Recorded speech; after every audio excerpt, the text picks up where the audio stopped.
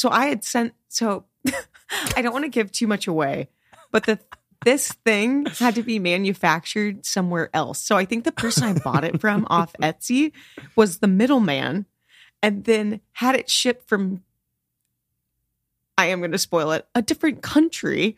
And I think whoever generated the FedEx label in that country put the wrong address for you. And it ended up at the haunted mansion from that Amazon. When you said, I thought that was a joke when you sent me that picture. I was like, I thought that was something you found on Google when you typed in like scariest home entrances or something. And I was like, yeah, that's my place. And when I got that notification, I was like, I swear that doesn't look like his place. And yeah, so it had a bat knocker on the I was just going to say that. Did you see the bat? Literally the haunted mansion. That's why I was like, it's the haunted mansion. I walked over to that area. I couldn't find the area actually. Because like I was like mapping it and it must be like behind someone's building or something. I think it's a house. I think that's an actual house and that's somebody's gate. That was not in the front.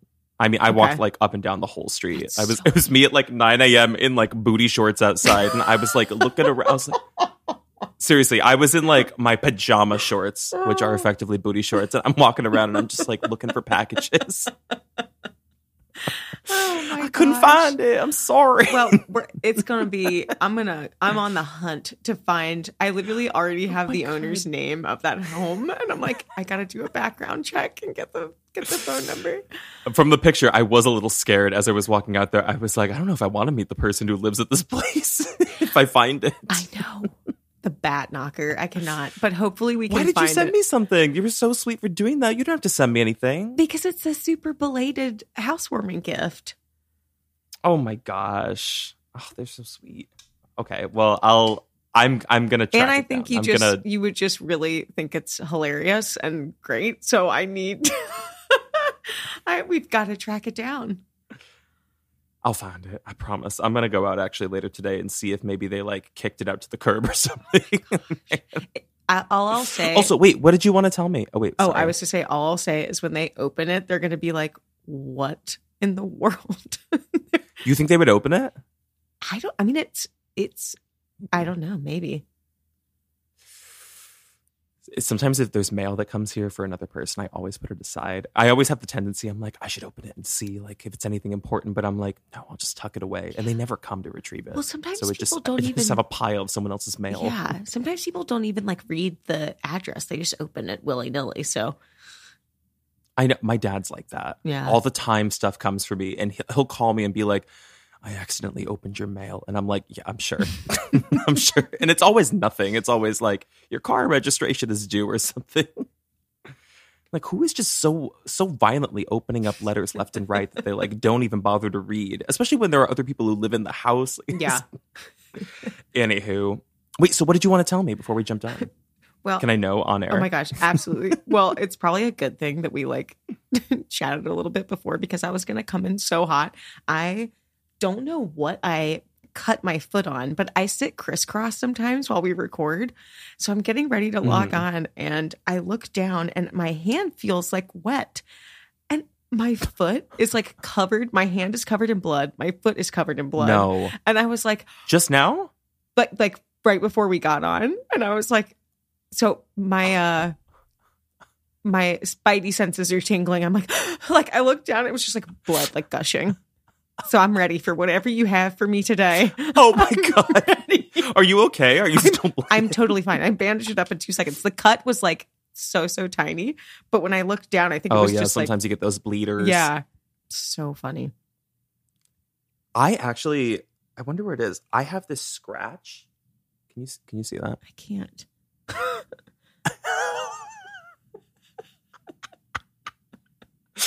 Baby, I can't. Well, it's very tiny and it's very thin, but it's I have this scratch on my arm. I don't know where it came from. I got it in my sleep.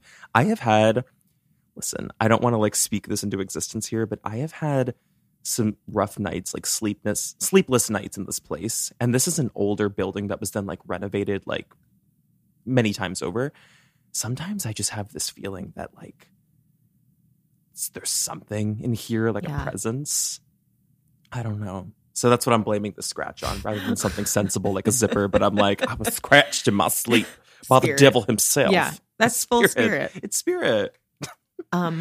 Also, before we jump in, can we have a little tiny chat? Humor us, everybody, for a second on Kyle and Mauricio. Hey, it's Ryan Reynolds, and I'm here with Keith, co-star of my upcoming film, If, only in theaters May 17th. Do you want to tell people the big news?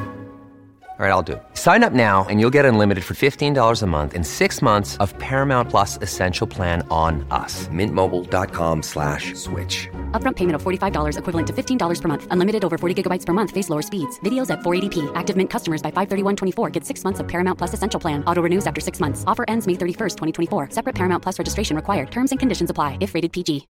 R.I.P. You can't let me go there because I won't stop. I'll rein us back in if we go too far. But first of all, can we just say Allison was right all along? He will never emotionally fulfill you. Know that. I was just going to say, know that. I mean, where were you when the news broke? You were the first one who broke it to me because you sent me, I think you literally sent me the quote. I was in bed and you were like, please tell me you've heard. Please tell me you've heard the news. The queen is dead. Literally, Queen is dead. that's how I felt. I can't take another Bravo scandal. Like the Vanderpump Rules one almost drained me of every brain cell I had left. Like I can't. Well, I'm still a little bit murky. Tell me if you know more about this than I do, because I'm kind of murky on like who's actually breaking off what. Because everybody who I know in my like Bravo circle was saying Kyle is the one who's initiating the divorce because Kyle was the one who cheated. So there's always been these rumors, I guess, that Mauricio was maybe fooling around, but it never got confirmed. Like they always kind of shut it down and diverted the storyline elsewhere. Like I think she's always been really good about that. Because I guess in the last, honestly, there's definitely one earlier season where it was like a big thing. And then a recent season where it kind of came back up, but they shut it down. And then with this, I mean, you know, all the conspiracy theorists believe that she's in a relationship with a woman. Her with Morgan. Yeah. Yeah. So, well, I mean, this could be Kyle's revenge move. If any of the conspiracies around Mauricio cheating were true, this is Kyle's, like, I don't know, retribution for whatever he allegedly did to her. I remember all of those conspiracies because it was Mauricio and Dorit had a thing, which I was fully willing to perpetuate because that's so hot. Wait, where was I? Living under a rock? You don't know about that? Are you for real?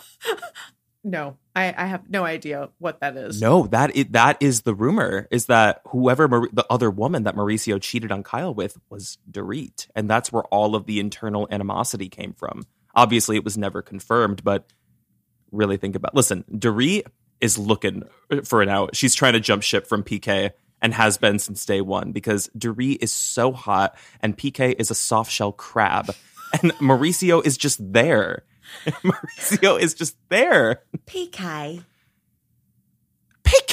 No, I love saying how she says Jaggy. Oh, Jaggy. How are you so Kyle. good at that? Kyle. It's Kyle, honey, you can't do that. That is so good. Last thing I'll say. I love the idea. Oh, yeah. Oh, I thought you were about to rein us in, and I was just saying, last thing I will say is, and creepers, if you watch Real Housewives of Beverly Hills, I encourage you to go on YouTube and find a video of Dorit speaking at her fashion show 10 years ago, and she had a totally American accent. I appreciate the camp of the British accent. I do too. Yeah. I don't they say that like it takes roughly 10 years of being around somebody who has the accent or living in another place before you like develop the accent yourself. So I can understand if like she's been around PK for like 10 plus years and she's like, oh my God. It's just a little ridiculous. It's a little Madonna. It's a little Madonna. But very insulated. Yeah. Listen, if it works for Dorit, it works for Dorit. Something's working for Dorit, and I think it's Mo. I think it's Mauricio. Kyle, I'm sorry. Creepers, I'm real sorry. If you're not a Housewives fan, I know this was probably insufferable, but if you are a Housewives fan, this was for you. We're so sorry. We haven't talked about Bravo in a hot minute. So that'll be Creepers. That'll be the last of it for another 20 episodes or whatever. I can't hold us to those kind of restrictions, but we'll see. Because more of this could unfold. Imagine if more comes out. If the scandal actually does break, it was Mauricio and Dorit. Anyway, so I am going to pivot us into our actual case. I'm sure I'll put a timestamp somewhere to say like X amount of minutes in is when we actually start the podcast. If you're listening, check the description. It should be there somewhere. Welcome back, I should say, to everybody to Creep Time, the podcast with Celestine and Stu. Miss Stu, do you even know what we're doing? Did I tell you? Oh, wait, I sent you like a list, didn't I? But maybe you forgot. And I thought to myself, wait, go back and check the list before you start today. And then I was like, no, I'm just going to like guess from memory what it was when you sent it to me over the weekend. Mm-hmm. Is it Malaysia flight? Oh, yes, it is. Oh, yes, it is. I chose this. So inadvertently, this was a suggestion from you because you're not technically blind reacting to this one because you know this case, but I know this is a very freaky story for you. So I was like, I need to scour the internet for every scrap of research. I have so much research. I'm actually nervous to get into all of this because it's a lot. But we are covering the Malaysian Airlines Flight 370 that vanished. Are you already feeling spooked? I'm not breathing. Well, what do you know about it from the jump? I mean, when did you first hear about it? What is your memory of like when it hit the news? Because we were both, I mean, it was 2014, so we were alert. I mean, I remember we were in college. I'm trying to think of where I kind of was when the news about it came out. But I remember being so freaked by it. I just like didn't understand how that could happen. And I remember like didn't they find like the black box and they found like maybe some shrapnel or they found nothing? I can't remember. No, they found, okay, so, oh God, I cannot wait to get into like the meat of this because, well, there is some like real, to answer your question, they did find pieces of things, but there is some very, very legit conspiracy around that, which is like almost etching itself out of conspiracy territory. And it's like, oh no, that was like very obvious cover up kind of stuff. A lot of pressure on the government to get this solved, to give answers here. Yeah. Oh man. And I just remember I think if I'm remembering correctly, like some images of the families that maybe gathered. Yeah, those I remember. Yeah. Protested, actually, yeah. I mean, against the Malaysian government. There was a lot of like, maybe I should give a quick top line just for anybody who's not familiar with the story. For those who don't know it too well, the quick snapshot of the story is that back in 2014, a commercial aircraft of Malaysian Airlines carrying 239 people on board, including 12 of the crew members, vanished from air traffic control's radar while flying over the South China Sea. So what we know is that the plane, although somehow, it disappeared from the radar, it flew for several hours, actually many hours without detection, which led some people to believe that this wasn't quite a malfunction or like internal disaster of the aircraft, but something very sinister happened here. That's kind of loosely what you remember too. Yeah. I can already tell the wave of seriousness is washing over you. I sat straight up. I don't know what it is about this sort of same kind of feeling with Bermuda Triangle, but this kind of like a something takes over and it's just totally out of your control sort of situation, and then to not have closure.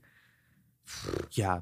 It's the open-ended story was what really freaks me out. I also, so it kind of sounds like you think it might have been like unexplained disaster, or do you think that maybe the pilot could have had something to do with like the disappearance? I mean, I definitely think that a lot of people lean towards the pilot potentially having some issues. But I don't know. I mean, I think for a long time we didn't quite know much about him, or we didn't know at least it was ambiguous. And at the beginning, media I was like remember kind it of running being- rampant. Yeah, I remember at the beginning, everybody kind of being like, "What the hell could have happened?" So in my mind, Because you don't want to assume that a pilot did anything right, nefarious to an entire cabin of people, but that's Right. also really scary to me. The idea that like the person in charge, your like, I don't know, safekeeper could have a screw loose, could go crazy. yeah. I mean, especially on such a big plane. Huge. Oh my, I'm surprised you know about that. Yeah, it's a massive plane. It's the second largest commercial aircraft. Yeah, I do remember that too. Not that it was the second largest commercial aircraft, but I remember it being I a was very like, large damn. plane. I was like, you want to run this episode? Hey, I'm DB Cooper, remember? Do you think people are gonna like get upset with us because we're like on an airplane theme now because we've just done DB Cooper and now we're doing the Malaysian Airlines flight? Listen, maybe we're looking to go on a vacation soon, and we're just that's what's going on here. I would like to. Yeah, I would we're like to slowly fly dropping hints. somewhere. Well, maybe I should get into the rest of this top line here so I can give you some extra details that I think when I really get into the thick of this, I cannot wait to hear what you're going to say. So let's see. We know that the plane went down. It was off radars, but we know that it was flying for hours after it disappeared. To this day, there have been these extensive search efforts to look for remains and passengers and any debris from the missing plane, but nothing has ever fully been found. And there are lots of theories that spell out that something very insidious could have happened on this flight. We just don't really know which direction that could have gone in. But before we jump into it, I just will say welcome back, everybody, just to give a second intro. Thank you for stopping by for a Friday episode to Creep Time. I'm Silas. Stu is here. Woohoo. We are so grateful that you guys stuck around so you could listen to an episode with us. We have new episodes every single week, so thank you for supporting the podcast. Thank you for listening. Quick order of business to help us grow just a bit quicker. We always like to ask, if you have not, please pause this podcast right now just to make sure that you are subscribed or following the podcast wherever you listen. It could be Spotify, Apple, Amazon, or YouTube.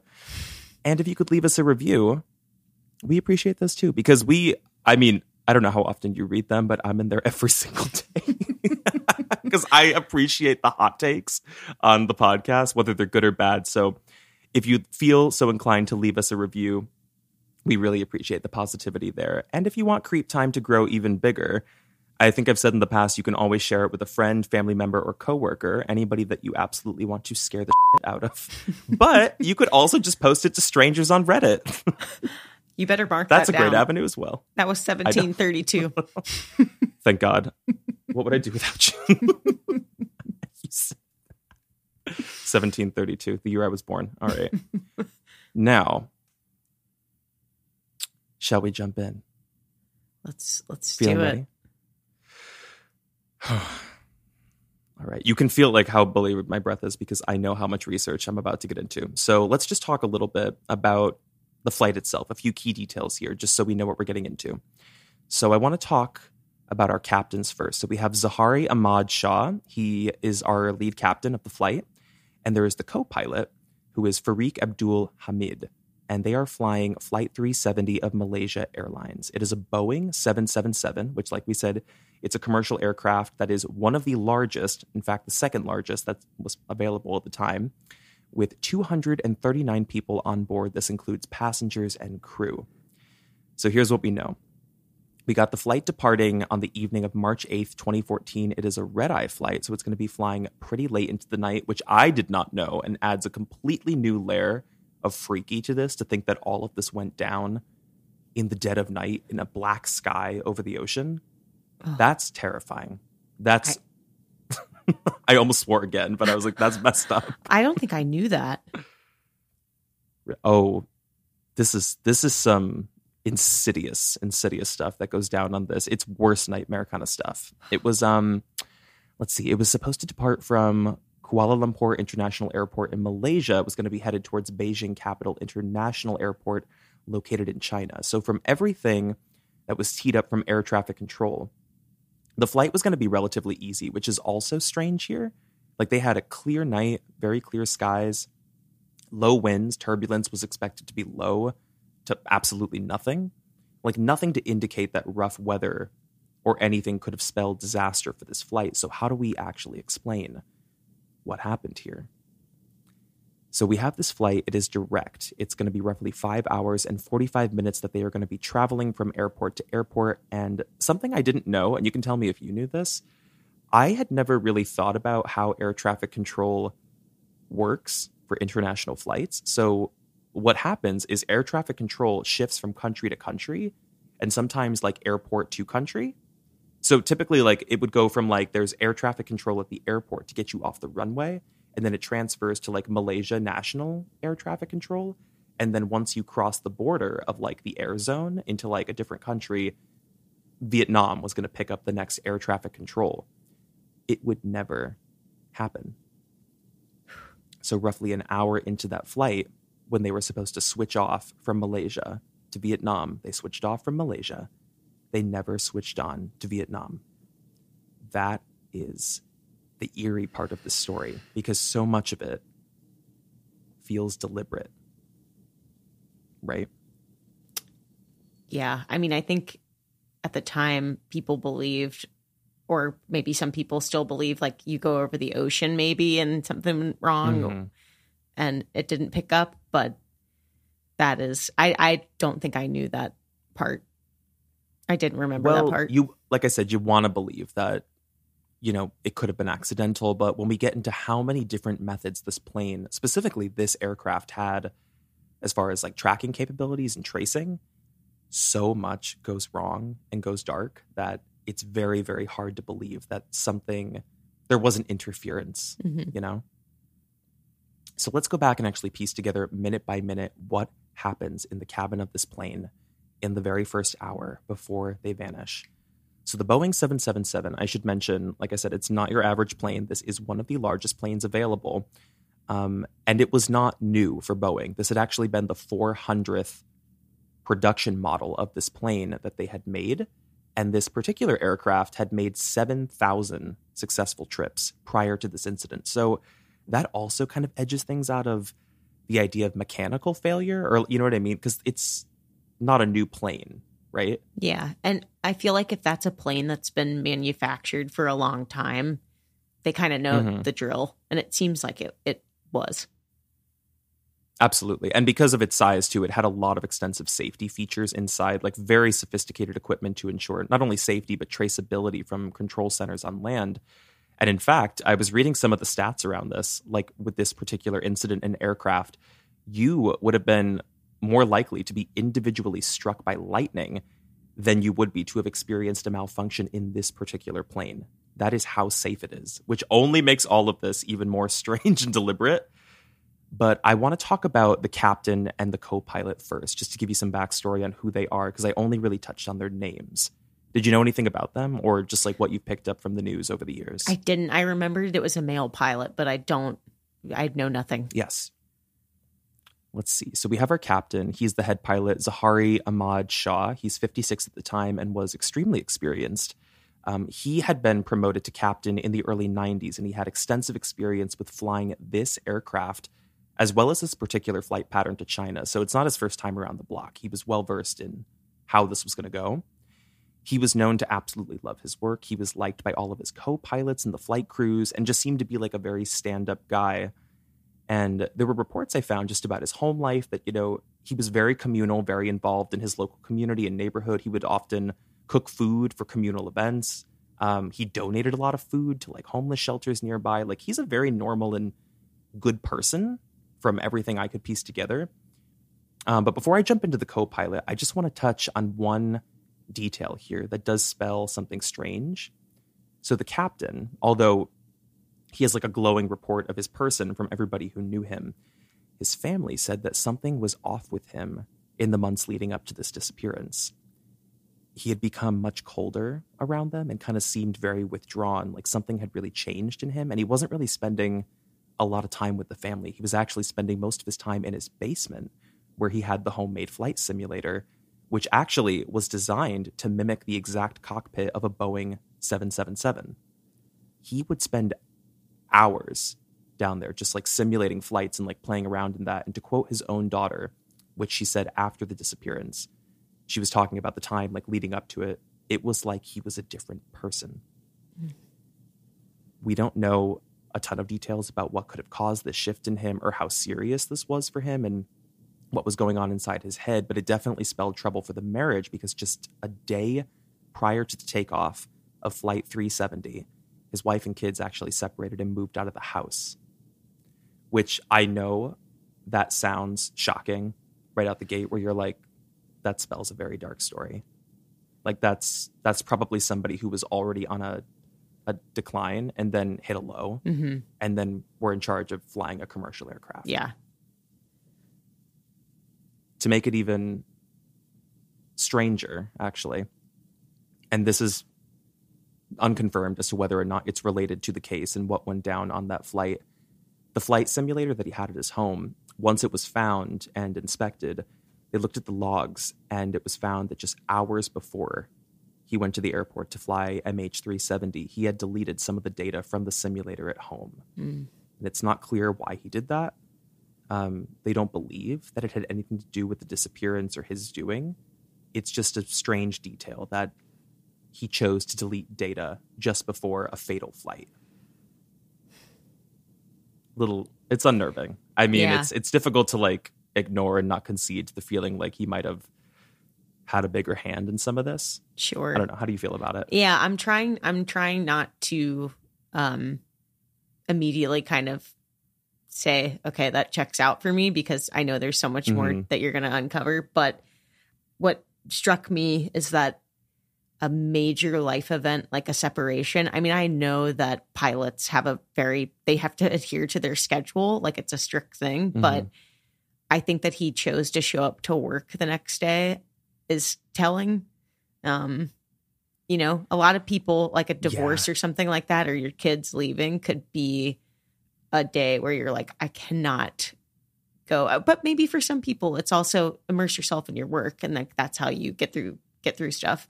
I agree with you. I mean, I guess I hadn't really thought about that, but that's kind of true. I mean, think about that in terms of a surgeon too. Like you have to perform life-saving surgery sometimes when you've just had the worst day of your life. Yeah. You could be going through a divorce. Like, obviously, I'm sure there are precautions where like you can call out of a surgery and like it would have to be rescheduled, or another doctor would have to pick it up if like something serious was going on. But I guess people like that have days like that all the time that we don't even know about. Yeah. And just from what it sounds like he was kind of going through, he's probably a very like intense person. Like he's, you know, doing his work at home, like practicing after all these years of doing it like so many times. I was trying to like understand that too. Why unless he truly just loves flying and it's just enjoyable for him. Which could be, but also like if he's not spending time with his family or whatever, and like that's his safe space to,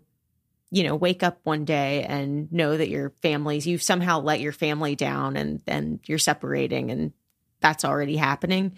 If you've got to go to work the next day and fly, you know, however many hundreds of people, if you're already in a headspace of being like, oh, like I've let down my family, you're probably like, I don't want to go like let down these other people that I've committed to, you know, flying. I know that's probably a little like of a deep cut. Like I'm really just trying to like imagine how he could have been if he's a little unstable at this point, like what the mode was there.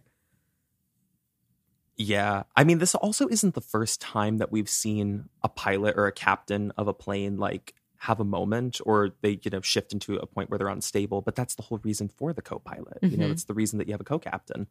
I've actually seen videos. I don't know if you've seen this story a while ago of, I think he was a pilot who was flying a plane, but his co-pilot realized that he had been drinking.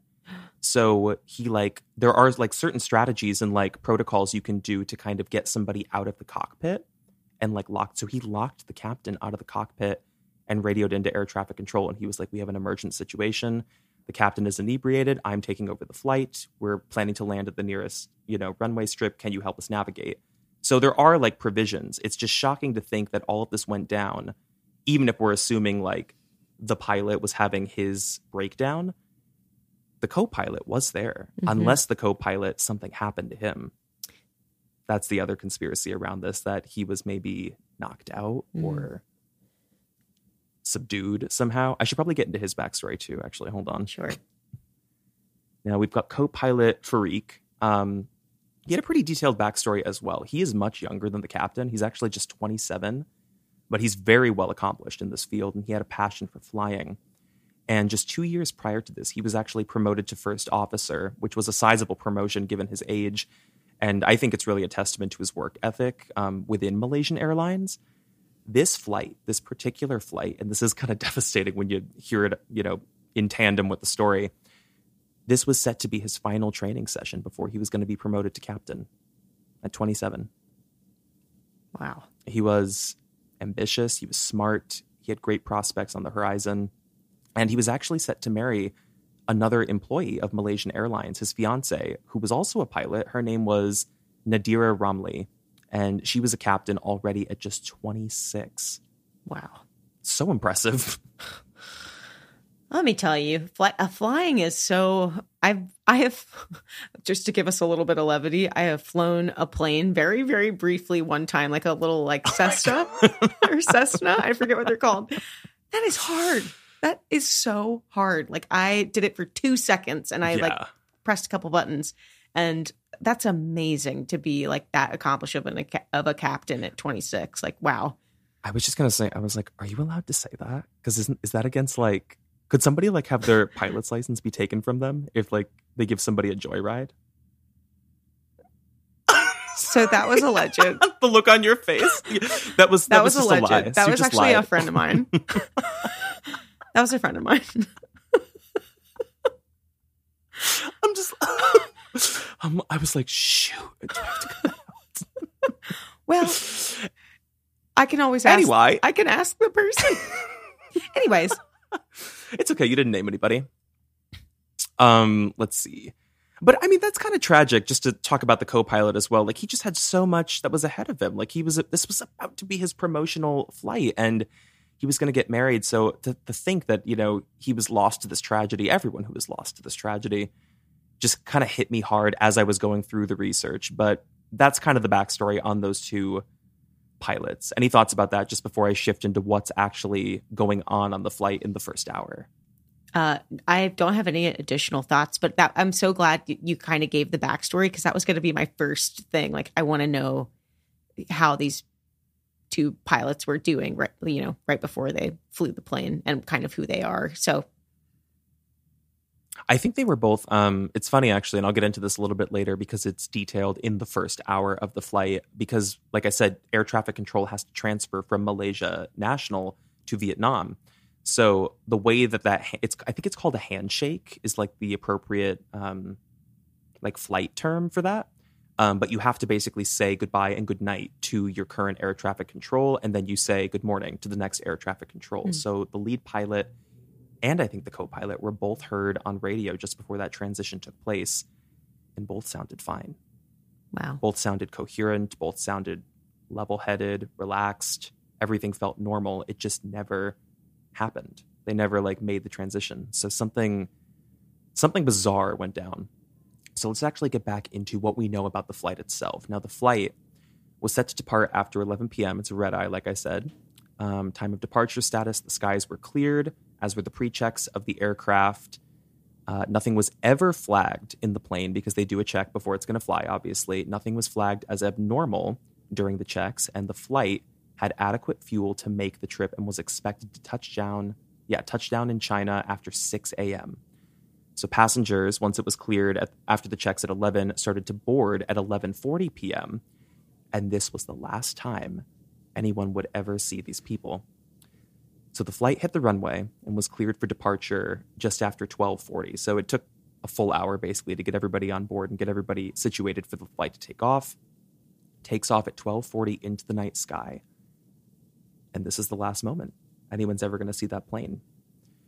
Now, once it's in the sky, it's critical that we stress just how normal everything was with this flight. Nothing was flagged.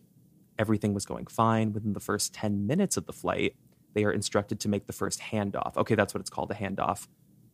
So this is when the airport control hands off the air traffic control to the national control radio, which can manage the flight in the air as it's climbing up to 35,000 feet, until it's eventually going to be handed off to the next country.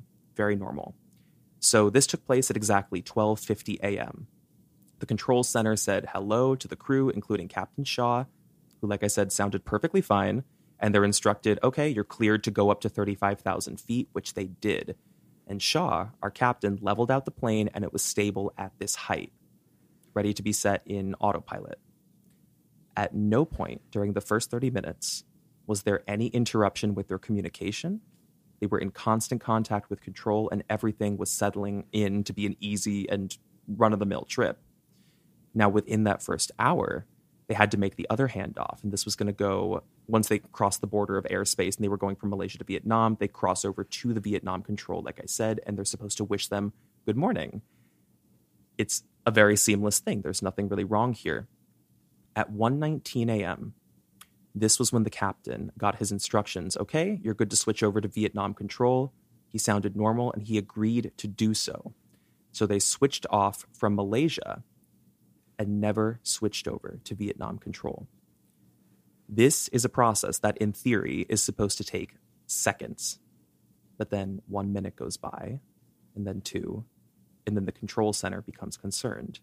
Because Vietnam Air Traffic Control was expecting them, and they attempted to make contact several times, but they realized that the aircraft wasn't even turned on to their frequency at the control center. They're on this is what's called a black spot, basically. It's a gap in time where no one can find them on radar. So this was concerning, but it's not emergent just yet. There are certain periods in flights where communication has a lag and there could be a black spot. But again, everything seemed really prompt thus far, so nothing could lead anyone to believe like, oh, they're probably just experiencing a temporary communication delay or something. But I just want to talk about how rare a circumstance like this could be. Now, this has to do with the transponder, and I'm going to get into some like airplane lingo and knowledge here, which was definitely a stretch for mama, but I'll do my best. So to spell out what a transponder is, it's a small black box within the plane to relay information about location, speed, etc., right? Cars have this too. Obviously, a plane black box is much more sophisticated. But it can be used to transfer that information to any station or air traffic control that needs it to ensure that you will not be lost. Wherever you're headed, they are going to find you and be ready for you.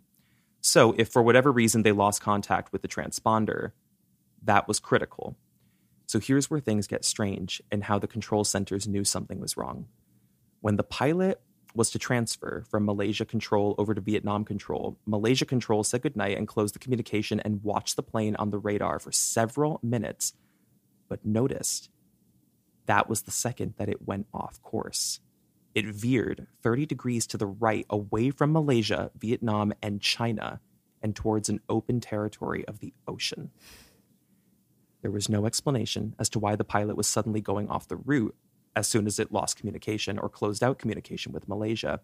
And then just 2 minutes into the detour, the transponder was manually turned off by someone in the cockpit. I just gave myself chills. Jesus. Let me just talk about that real quick because this is unheard of. Transponders do not get turned off unless there is an emergency that requires that.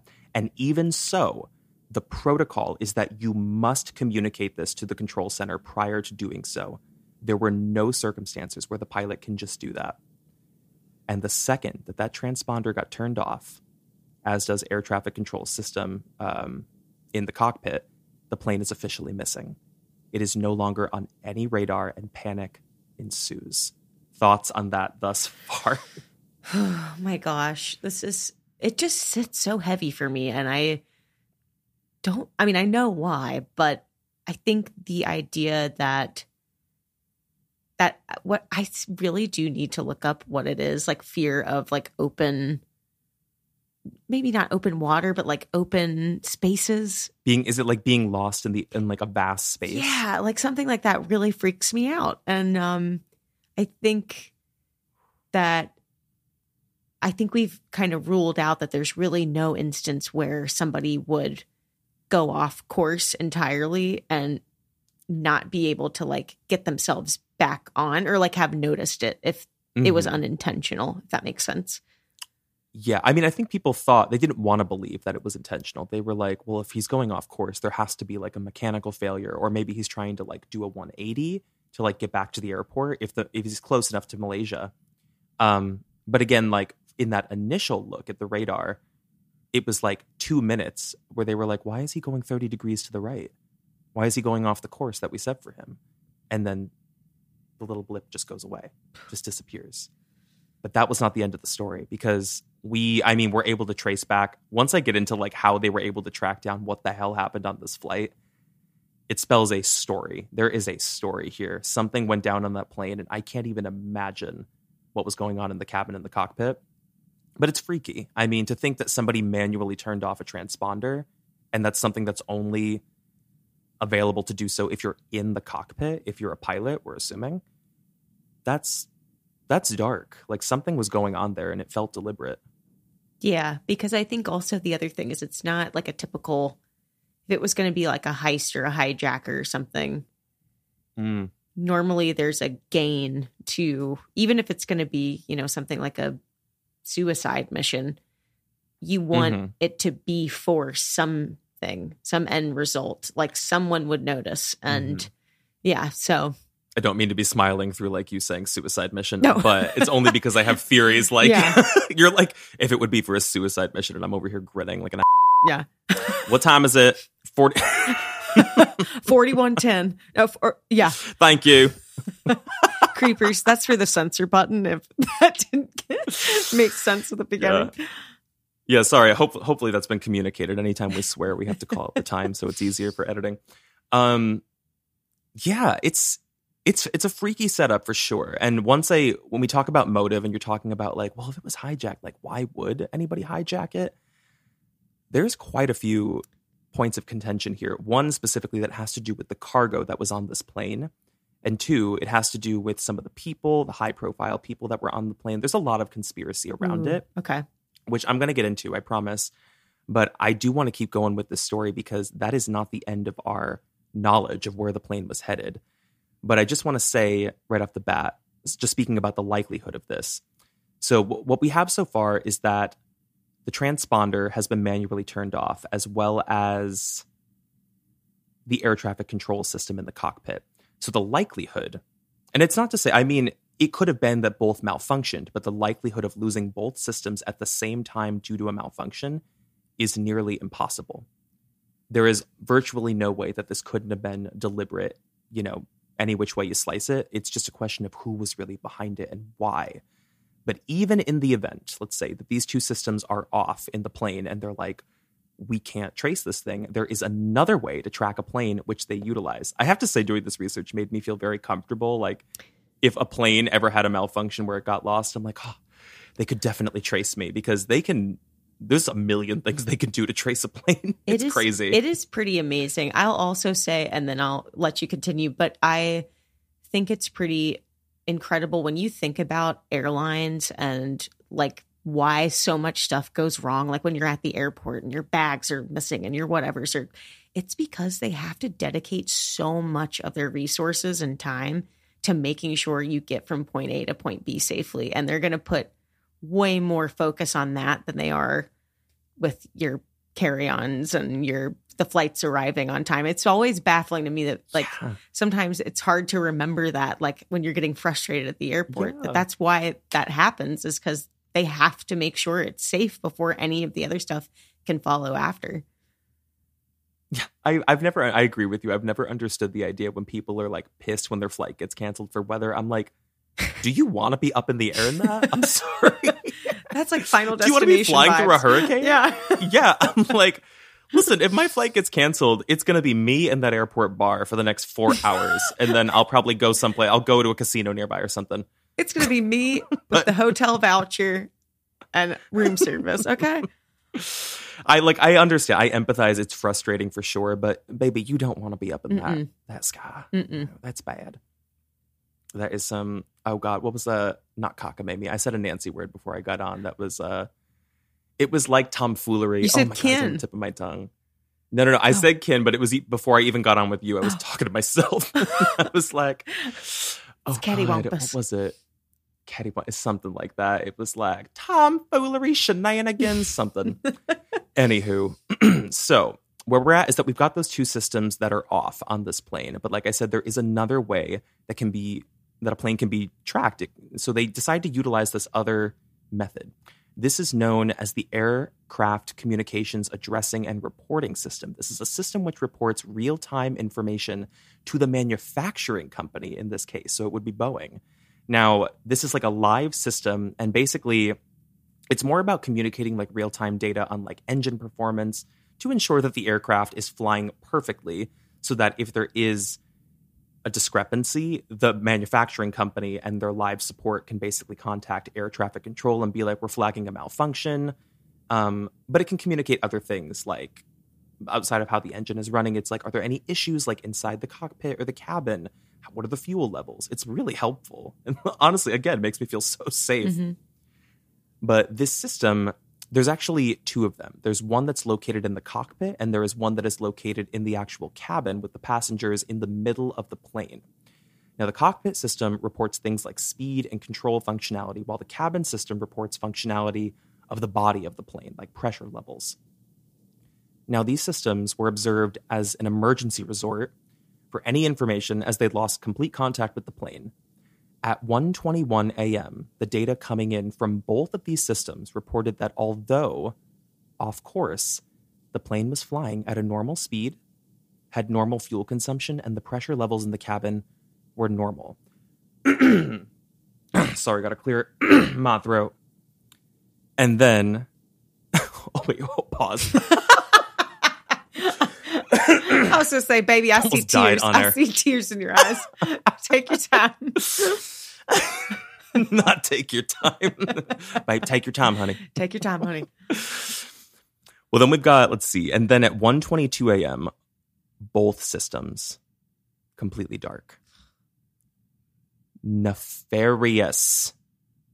In the cockpit and the cabin, both systems go dark at the same time. So what that tells me is that if this was a hijacking either from a terrorist on board or it was the doing of one of the pilots, it tells me that this did not sit only within the cockpit. This extended to someone going out to the cabin and manually shutting something off. Mm-hmm. That's crazy. Well, that was going to be my question, is if those automatically would go off because something else gets turned off, or is that something that you'd have to switch off yourself?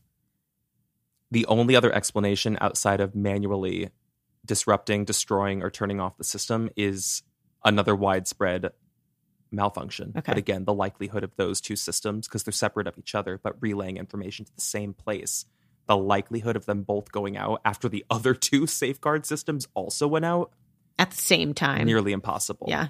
Same time, 1:22 a.m. But at this point, the flight is now completely lost and is flying blind into the night sky over the ocean. If this was a mechanical failure, how terrifying for a pilot. How absolutely horrifying that must have been. That's exactly, this is the crux of why this case is so intense for me, is because mm-hmm. It is so terrifying to think that like that was the last, however long they were, if it was a panic situation like that, mm-hmm. that everybody on board at some point or another, domino effect, started to have to go through that terror. And it's just realize something was wrong. Yes, and that's just such an awful way to die. It's just horrific. It's awful. Well, they didn't die just then, is the thing. There's more data that we're able to get. Believe it or not, there is another method.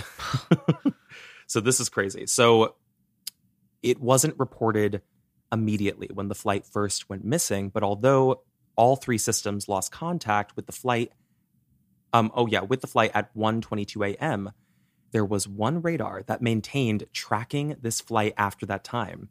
It was the Malaysian military radar, which had eyes on the flight and watched its behavior.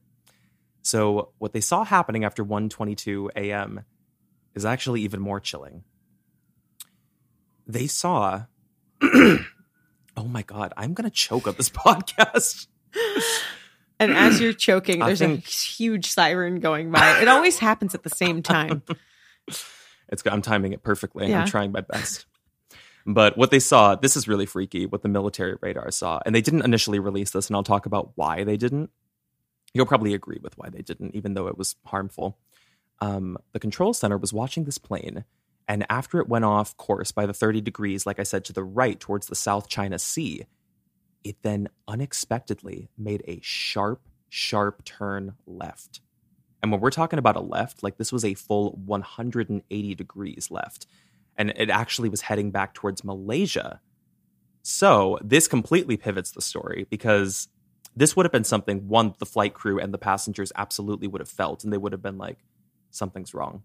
This is not normal.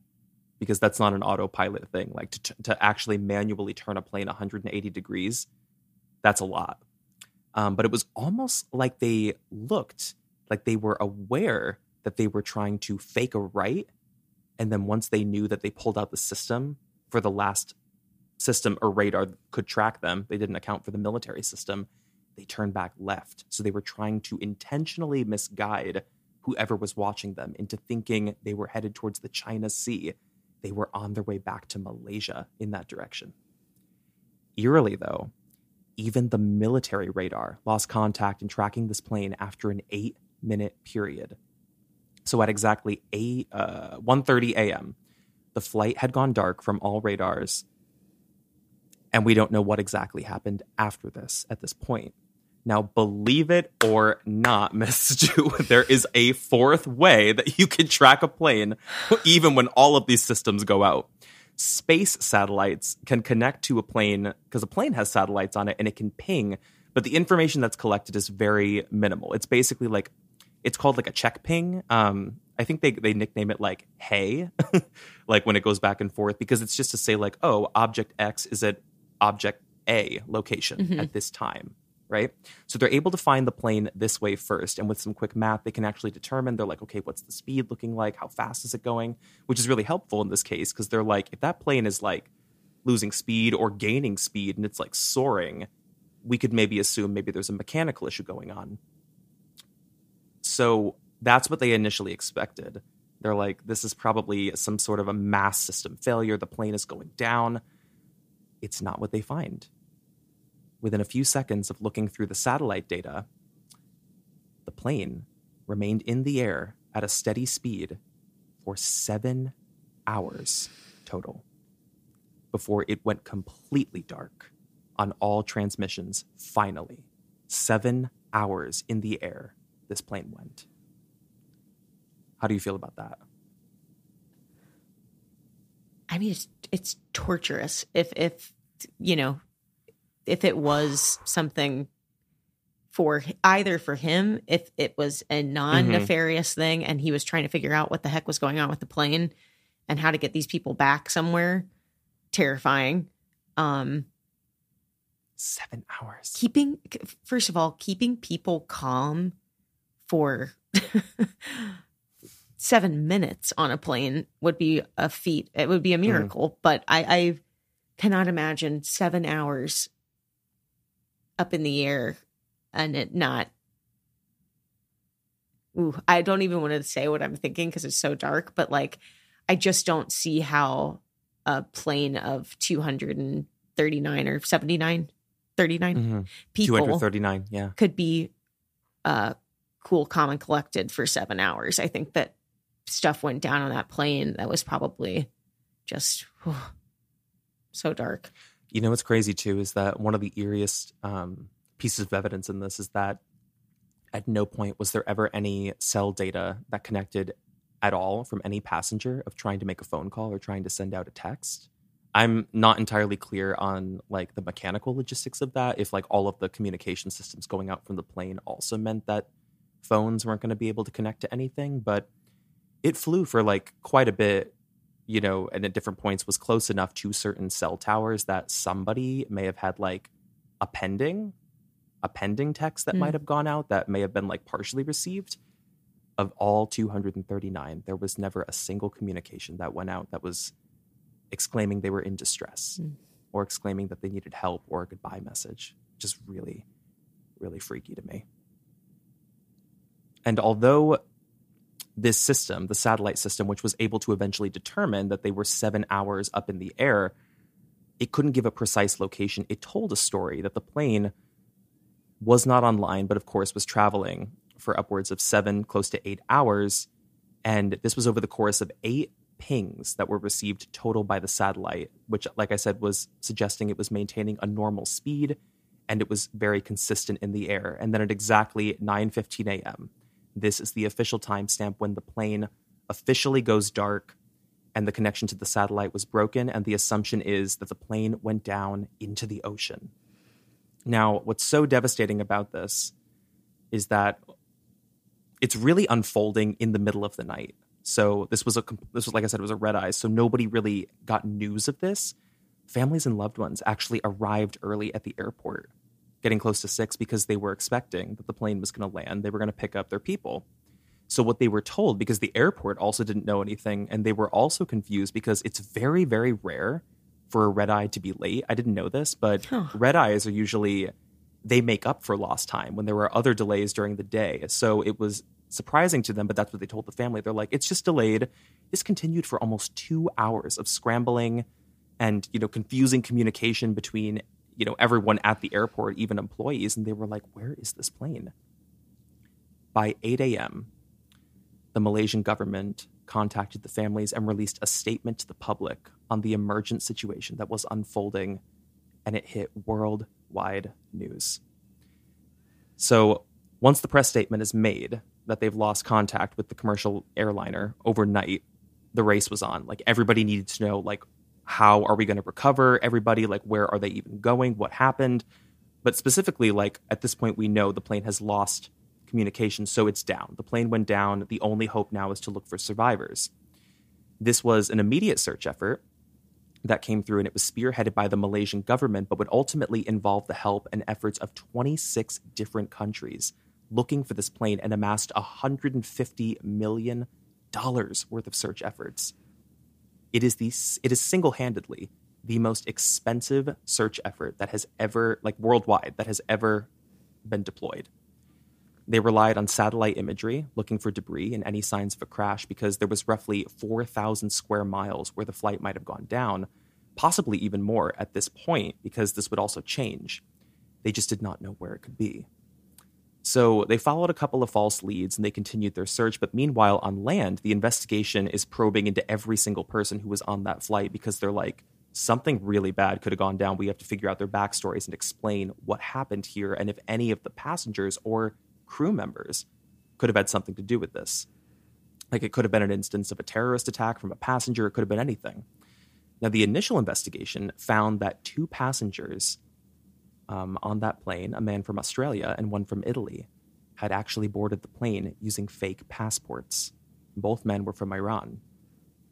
So this led to a host of theories, assuming that they were the culprits behind an orchestrated attack that eventually took down the plane. But within 24 hours, this was completely ruled out by the government, because it actually found that they were just 2 guys who had falsified passports because they were seeking asylum.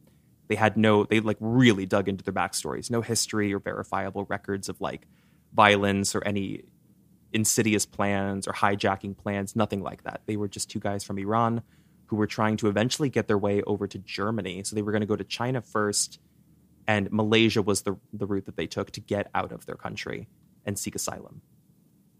Got it. I remember that. That just struck a chord. I remember that being kind of like the first thing that people reacted to.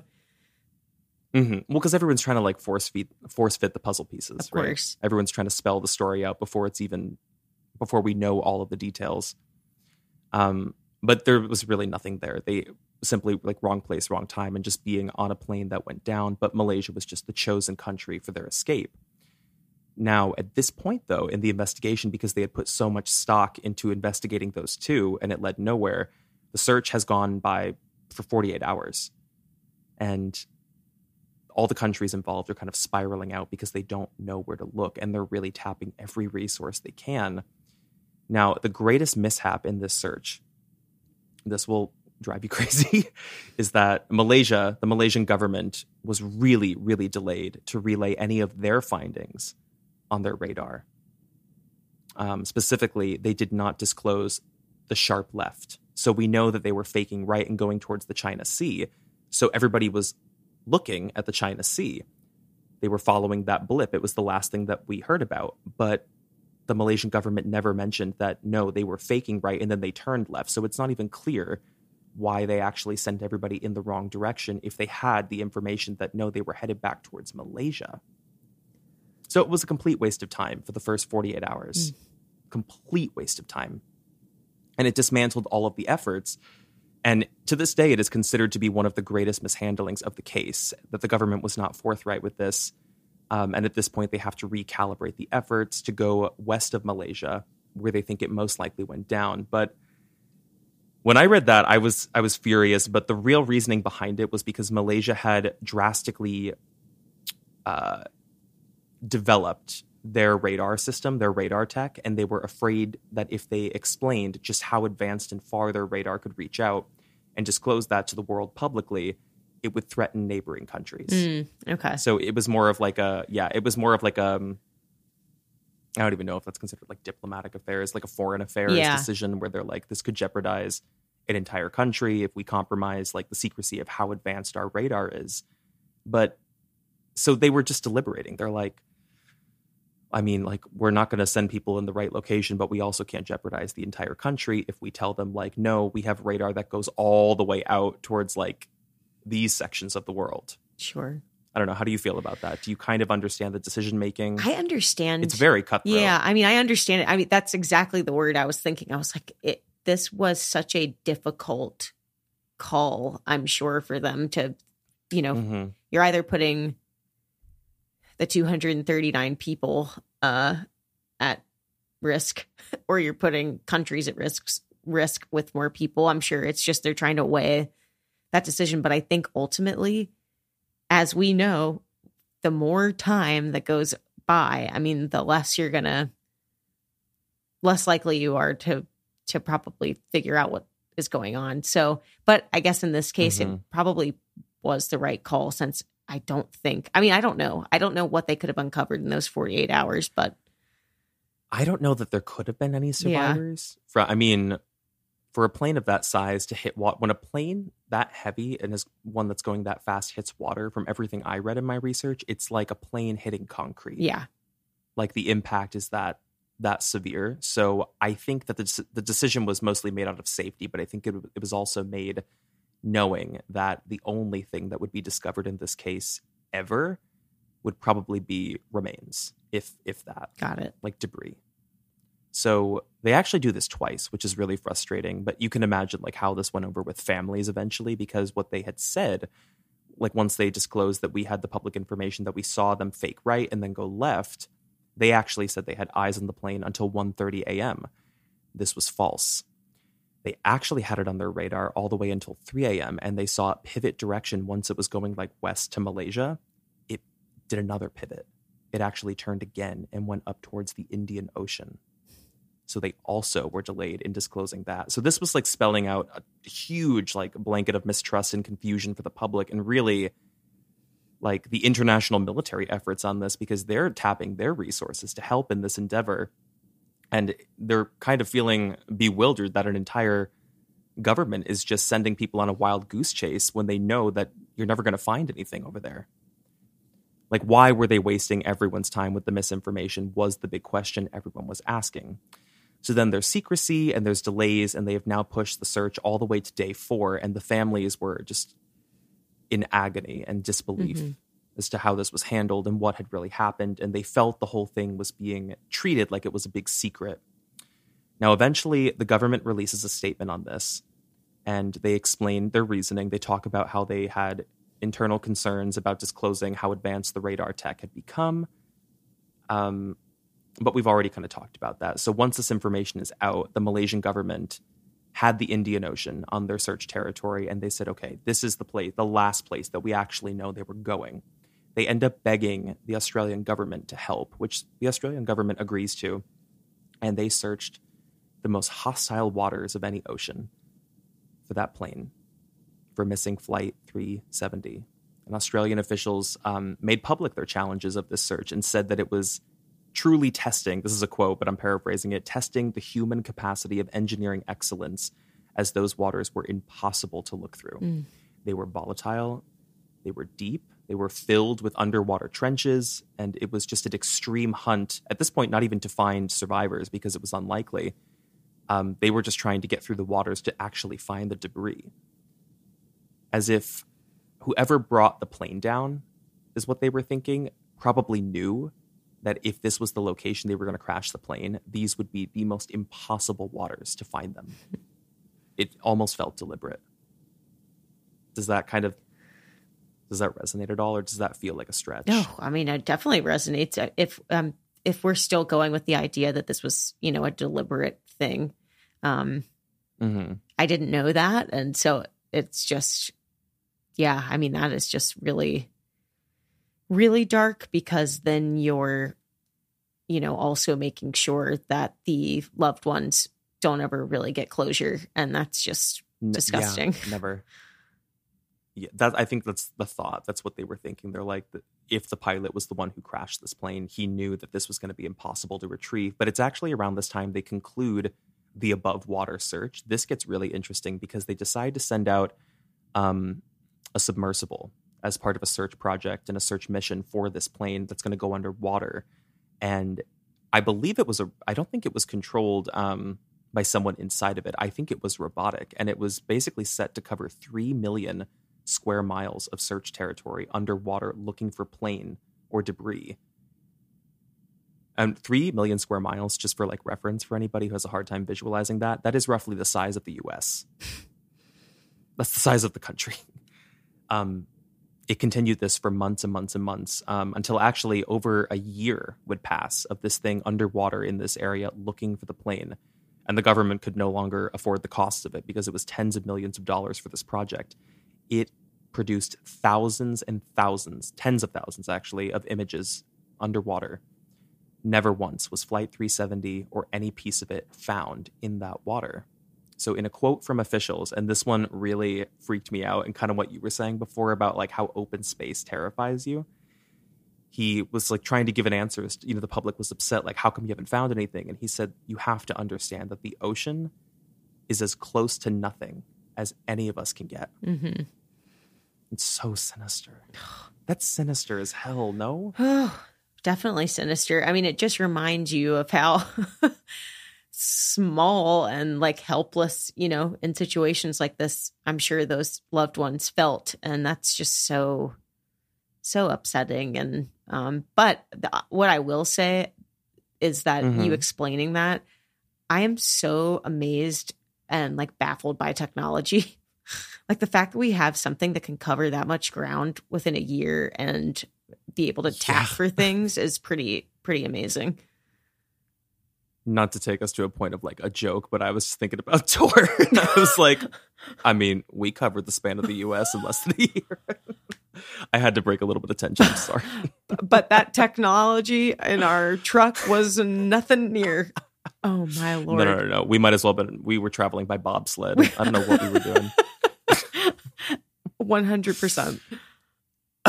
Now, I wanted to say, like, at this point in the research, it sounds like all hope of finding the flight was lost for over a year because the Malaysian government's like, we cannot afford the effort until a discovery was made. And this is where we're gonna get into some real conspiracy around this. So on the French commune of Saint Andre Réunion, there was debris that was discovered by a group of beach cleaners. There was a large particle of plane debris, metal that contained a serial number. So fearful of what they found, police were contacted and investigators flew to the site where that serial number was connected back to Flight 370. This was a piece of the plane. So an immediate search of the area followed, which would eventually turn up close to, I think, 20 separate pieces of debris, both from the plane as well as personal belongings from passengers, such as suitcases, allegedly water bottles, etc. But outside of these items, and not all of them have been confirmed of this plane. I think officially there have only been like 3 pieces that they said are absolutely from this plane. But outside of all of these, the plane itself was not located. But this gave us the closest zone of where we think the plane might have went down, and it uncovered some very disturbing witness statements from people who were sailing near these waters on the morning the plane went down, apparently. So I found 2 separate witness accounts in my reporting, and I believe they're both considered very credible. They were separate of each other, and they were in the Indian Ocean on this morning. One was from a woman, and she was sailing, and the other was from a fisherman who was also out there sailing, and both claimed to see an aircraft soaring through the sky early that morning that looked like it was on fire. So we're unsure what story that tells us, but it sounds like an extreme mechanical failure or possibly a deliberate scorching of the aircraft from inside the plane. These sightings would have been very close to the suspected timing of when we believe the plane went down. Any thoughts on that before I jump into some additional details? I see wheel spinning. It's as we're talking through all this, I keep coming back to if we're going, if I'm thinking about the pilot, I'm still kind of in that zone right now, thinking about like where he was mentally when all this was going down. The thought, it just keeps coming back to me though, that he's a father and a family man, and husband. And I'm just kind of like, it is in moments like this where we're talking about them looking up and seeing a plane that looks like it's on fire, that I have a little bit of like hope in my stomach that it wasn't that, because I just, it's hard for me to believe that somebody that's, carried a family through the world would go to the lengths of doing something awful and then like blowing up a plane. Like like a true suicide mission. Yeah. That just sounds so unbelievable. I mean, it could have been a thing, but, and also we don't know if this was actually the plane, but if we're going with that. We don't. It's just a compelling couple of witness statements. It's interesting. I mean, how many planes could have been flying over this, and for two separate people to see a plane in the sky on fire seems very compelling to me, because it's like, how many other things could that have been?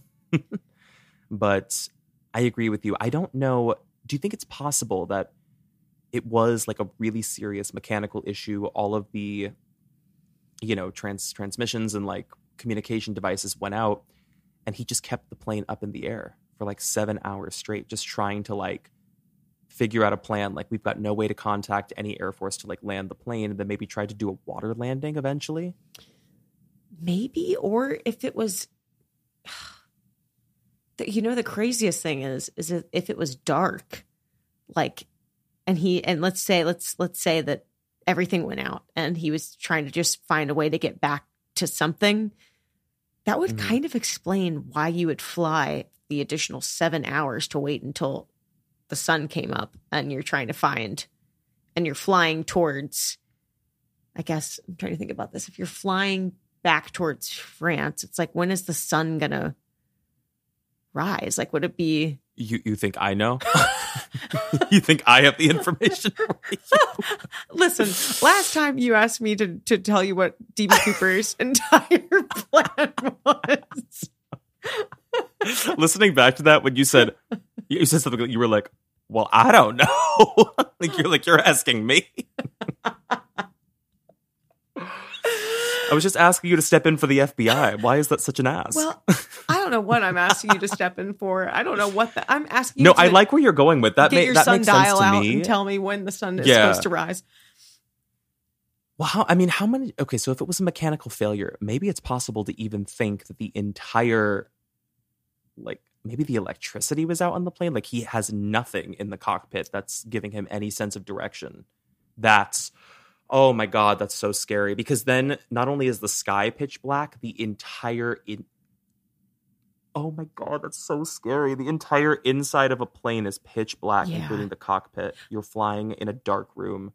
But it would kind of explain why he would keep it up in the air so long, because he's hoping that if it's 1 a.m. when all that goes down, and he keeps that thing going, and he's just praying that he's got enough gas to keep it and try to. I'll find sunlight somewhere. Like with his experience, maybe he had a sense of direction that was just like out of this world, knew it pretty well to which direction to go to get back towards land of some sort. I don't know. I can see a scenario like that. The only thing that disrupts it is that the likelihood, again, of the mechanical failure across the entirety of the plane is virtually impossible. Yeah. So it could have been a scenario where maybe it wasn't even him who was doing it, but it was a hijacking situation. And then suddenly, like, the hijacker was subdued on the plane, but they're, you know, out of luck because they have no communication and no power. So now they're stuck in a situation of like, okay, mission is to keep the plane up in the air and stable for as long as possible. I just don't know how, because then in that scenario, we're assuming like, okay, all of the mechanical issues were actually deliberate from a hijacker. So it's not that the plane was malfunctioning. So how do we explain people seeing the plane on fire in the sky? You know? Well, I wonder if it just like, could it have been a gas thing? Like the fuel thing? It just exploded? Like at a certain point, I mean, that could be something. I mean, any number of things could have really happened, but it's just, that was a strange detail. But I actually think there's a theory here that you're going to find very, very interesting about cyber hijacking, which is such a scary concept. And apparently it's very possible. So let's just discuss, let's see, some of the eerie things that we learn after the fact during the investigation that involved the captain and any communication attempts from passengers and whatnot. Like I said, anything that went down on Flight 370. So I'm going to first discuss some of the debris that was found and the conspiracy around that. So there is a lot of public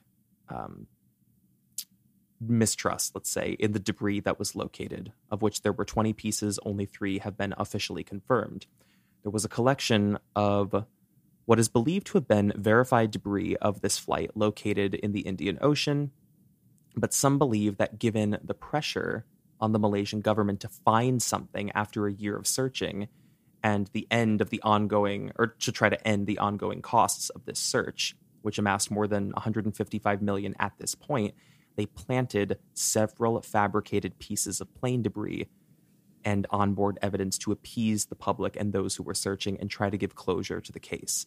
Now, this was just a claim. There was no reason for anyone to believe this theory until there were a few third-party people who chimed in that could kind of back this up. So back in 2012, this airplane, the specific aircraft, actually had an accident at an airport that was very benign, but it was like an on-the-runway collision with another plane.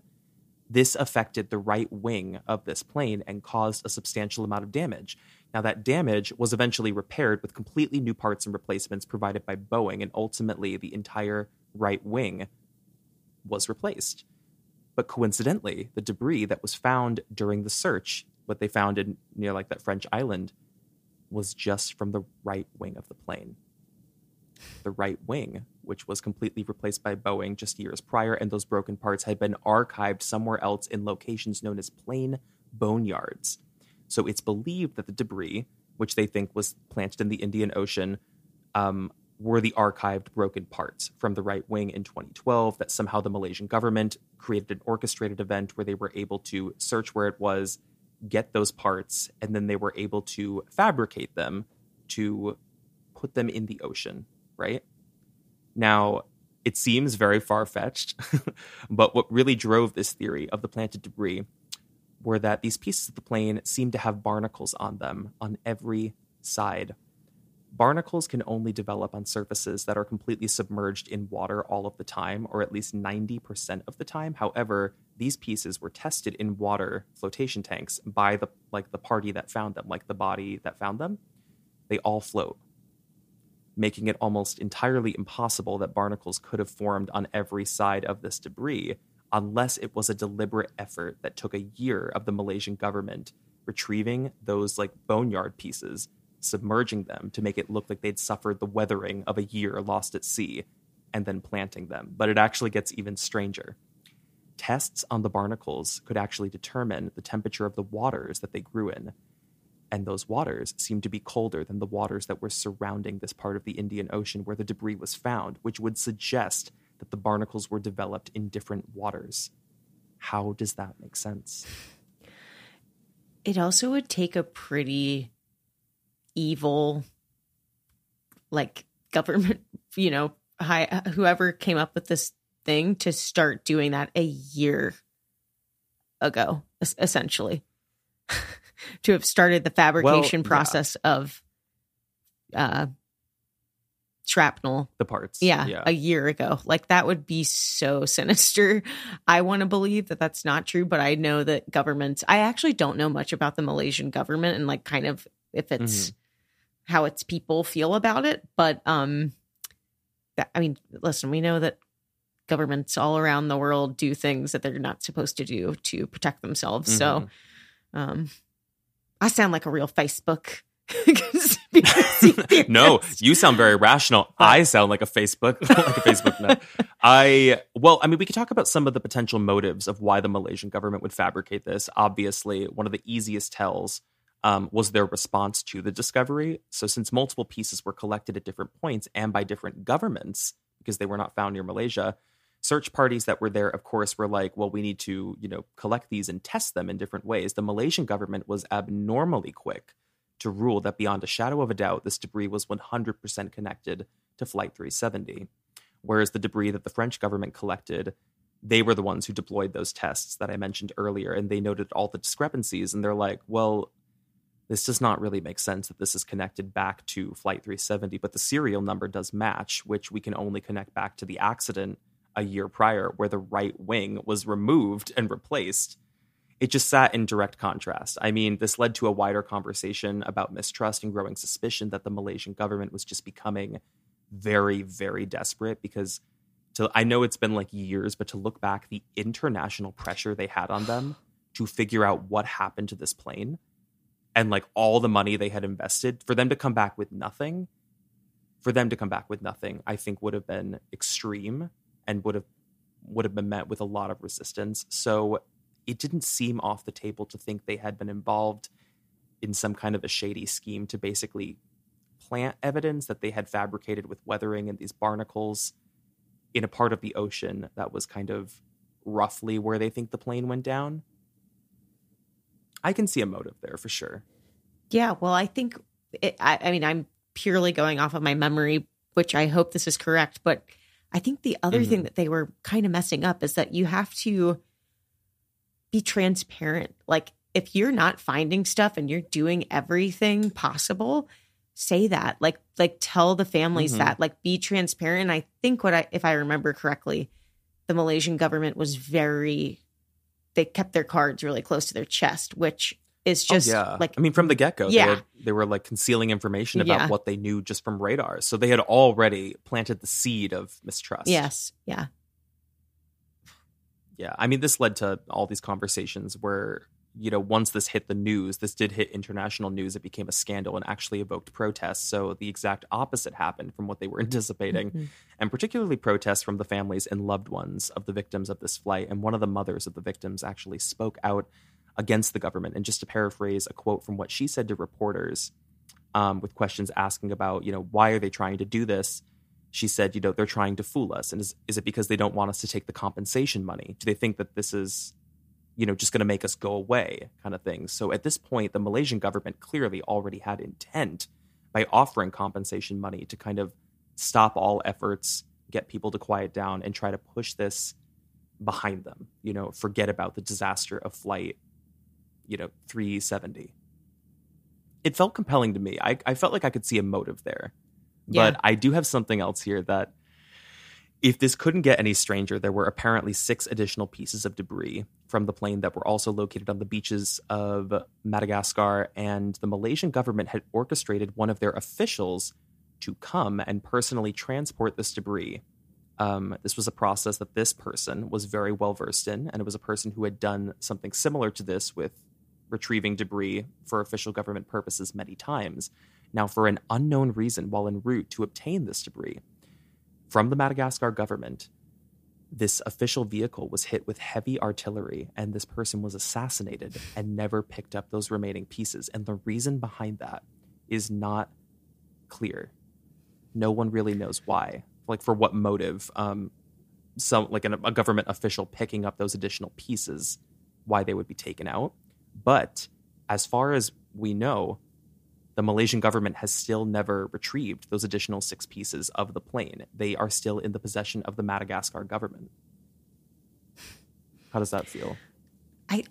It's all hitting me now like a wave why this case is so heavy for me, because I think they had they had an opportunity after such a big tragedy to have like a redemption hour and really show people like how much they were going to step up to the plate and do everything they can and be transparent about it. Like, I know I'm kind of beating a dead horse, but like that sounds so just off.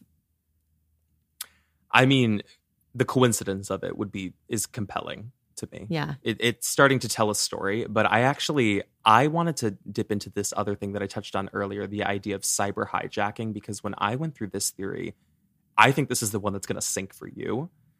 Because when we talk about cyber hijacking, how that's even possible, what would be the motive for that, this actually ties the cyber hijacking plot back to the United States, which is really interesting. So I had a tough time trying to understand the theory initially because it's a commercial aircraft. So why would there be any other government that would want to take down a plane like this? And how could they even do it? So let's first talk about the why. The easiest tell in this theory is that the plane was being used to transport something which we're not fully clear of. There was unspecified cargo that was to go from Malaysia to China, and it was being transported what would seem to be like a pretty inconspicuous aircraft, right? A commercial airliner, but one that's large enough to carry something like this. So people who were reviewing this case, there were odd details in the cargo manifest that was released by the airline, which detailed this bizarre and heavy-weighted cargo of lithium batteries. It was weighing more than 2 cars. Now, the Malaysian government, once this was pointed out, they came out against the airline because the airline was the one who released the cargo manifest. And the airline was like, no, that's not true and that's not correct. The airline is lying. There were only about 200 pounds of lithium batteries, and the remaining weight was all radio accessories and chargers. But then when the government was probed, I'm like, well, what does that mean? What are radio accessories and chargers? They had no official response.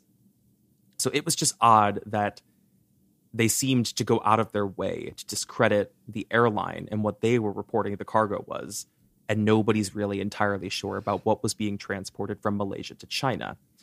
Now, this bleeds into the theory of cyber hijacking, and I'll explain why I think this is terrifying. So let's first go back in time. Years and years prior, Boeing had actually patented a state-of-the-art tech following 9/11 where a plane could have an internal system built into like the actual infrastructure of the plane, which could prevent onboard terrorist hijackings. In the event that a plane was overtaken by a terrorist, the system could be deployed to remove full control from the flight crew, and the plane could be remotely flown, rerouted, and landed on an autopilot feature without anyone on board having any control in that process. Now, this was never officially deployed in commercial aircrafts as far as anyone knows. It is not built into commercial planes, but the suspicion is that that's not entirely true, and there are many aircrafts with Boeing, specifically their larger planes, which have this capability. And it's only known to officials. This is not public information. So the theory is that whatever secret cargo was being stowed on Flight 370, the U.S. government sought to intercept the trip and remotely hijack the flight using the Boeing system, which could explain some of the strange patterns of like veering to the right and then the extreme sharp left, all of the systems going off radar, communication failing. The pilots didn't see it coming. They didn't see any like mechanical error that would happen. Now, the last place that we know the plane was headed was towards the Indian Ocean, where the U.S. conveniently does have a base with a landing strip on the island of Diego Garcia. How is this conspiracy hitting so far? How you feeling? I feel like I'm taking a 180. I'm taking a sharp left. You're taking your sharp left. I know. It is very compelling. I'm like on the edge of my seat. I mean, that is the only thing for me is I'm thinking like, I find it a little hard to believe that they would just kind of, they had never done this on a commercial flight before, that they were like, yeah, let's do it on this one with 239 people on board. But I guess if the cargo that they were transporting was serious enough that they would maybe try it. I don't know. Well, the theory is that they didn't actually crash the plane, is what some people think. So what they're saying is following the plane being autopilot landed on this airstrip on the island of Diego Garcia, which is a protected military base for the U.S. Nobody can travel there unless you have clearance. The secret cargo of the plane itself was confiscated, as was the plane, which was then dismantled and hidden on the island, and the passengers were either imprisoned or killed by the U.S. government. And this is all alleged. I'm not pushing any theory. I'm just saying. But it was a part of a mission that involved the public as collateral to eventually just basically hide what they did. And then they were the ones who orchestrated the planting of the debris on that French island. And it told the story of a tragic plane crash. Now, some of this is supported, I will say, by alleged eyewitness testimony from two journalists. There is Farah Ahmed and Amend. I definitely did a typo on this name, so I'll just say Amend, and there is another last name to this person, but I don't want to mispronounce their last name. They spoke with witnesses on a neighboring island near the island of Diego Garcia, and they learned of some pretty damning stories here. According to witnesses on this neighboring island, which is just about 700 miles south of the island of Diego Garcia, they claimed that they saw a white large aircraft with red stripes, just like this plane, fly past the island on the morning of March 8th. The plane was extremely low, which could indicate it was lowering to land either by its own plan or it was experiencing a mechanical failure, and knew that the island of Diego Garcia was the nearest location with an airstrip. But the plane, or a plane with communication failures headed towards a U.S. military base, which the base cannot identify, would be shot down. So that kind of spells two different conspiracies here. There's one where the U.S. cyber hijacks the plane to land it and retrieve the cargo. There's another one where it's a mechanical failure and the plane is panicking because it doesn't know where it's going, but eventually knows it's going to be headed in the direction of this airstrip, even though it's at a military base. But because the U.S. military can't communicate with the plane and say, state your intentions, who are you? It just shoots down the plane. So if the military did that, that would be a story they'd probably want to cover up. The U.S. does not want to be responsible for accidentally shooting down a plane with 239 people on board. Exactly. That was going to be my one question. Is like, so if they had saved the day and gotten all these people off safely, why wouldn't we know about that? So the second version, like you're saying, where they kind of accidentally shot it down because they figured, is that what you're saying? They like accidentally shot it down because they figured it was wasn't a it could go flight. either way. We're like, the U.S. was cyber hijacking and they're like, we have to land it to get the cargo, or the cargo thing is not significant at all. And the plane was just having a malfunction and was trying to land. And the U.S. was like, this is a threat, shoot it down. And then realized that they had taken innocent people's lives. Both seem plausible. I can definitely see a scenario. The cyber hijacking is possibly a bit far-fetched, but it also would really explain how all of those communication systems went out. And you're doing this to me right so after scary. July 4th. I know. I'm like, you trying to feel patriotic? I'm patriotic, and then I'm hearing this. Do you know a year ago when we did, I think our second episode, it was on the 4th of July, and we started the episode and we said, Happy 4th of July, and you said, well, Happy 4th, baby. Happy 4th. Happy 4th. I listened to it the other day. That's amazing. Oh my God. I feel like I remember having wait, this is so weird. So you're going to have to tell me if my memory serves me correct. How did you listen recently? They're all fresh in my memory. Okay. Because I swear to God, if I'm thinking of that episode and where I was, I had a big gulp. I think you did. Is a big gulp from Wawa? Oh, damn it. You're right. It was a Wawa. I was going to say, I literally just ran out and got a big gulp before we started this. No, you had a Wawa. I remember you said, I've got my Wawa. Damn it. Okay. It was Wawa, baby. Well, same energy. Close enough. Same energy. I mean, maybe on the 4th, you did have your no, your it was a Wawa. Wawa. You're right.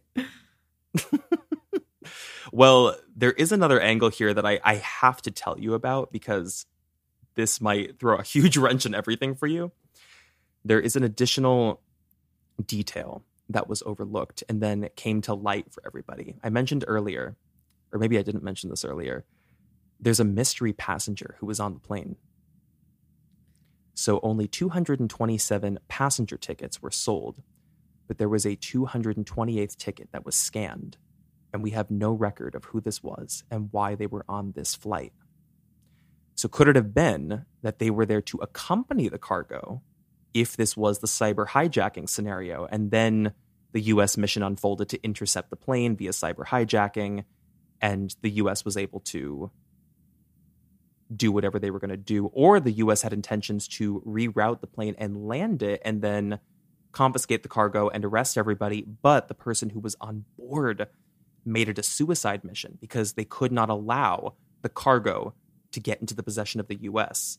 And they were the ones who were internally tampering with all of the communication devices so that the plane could not be tracked, or maybe they could try to dismantle how the U.S. was flying this plane. That's possible. How the heck does somebody board a plane without ID? Unless, well, officially, I think what the government eventually says, they're like, no, this was a misprint. Like, that's not true, which could very well be true. But according to the system, it shows a 228th ticket was scanned to get onto the plane.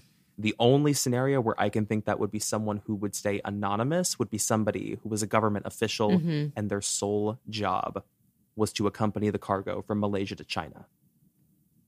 In this theory, it's believed that the 228th passenger unbuckled themselves at 39 minutes into the flight and made their way to the cockpit and either forced the captain to remove the circuit breaker above him, or he did it himself, and it would have wiped out all communication with any control center.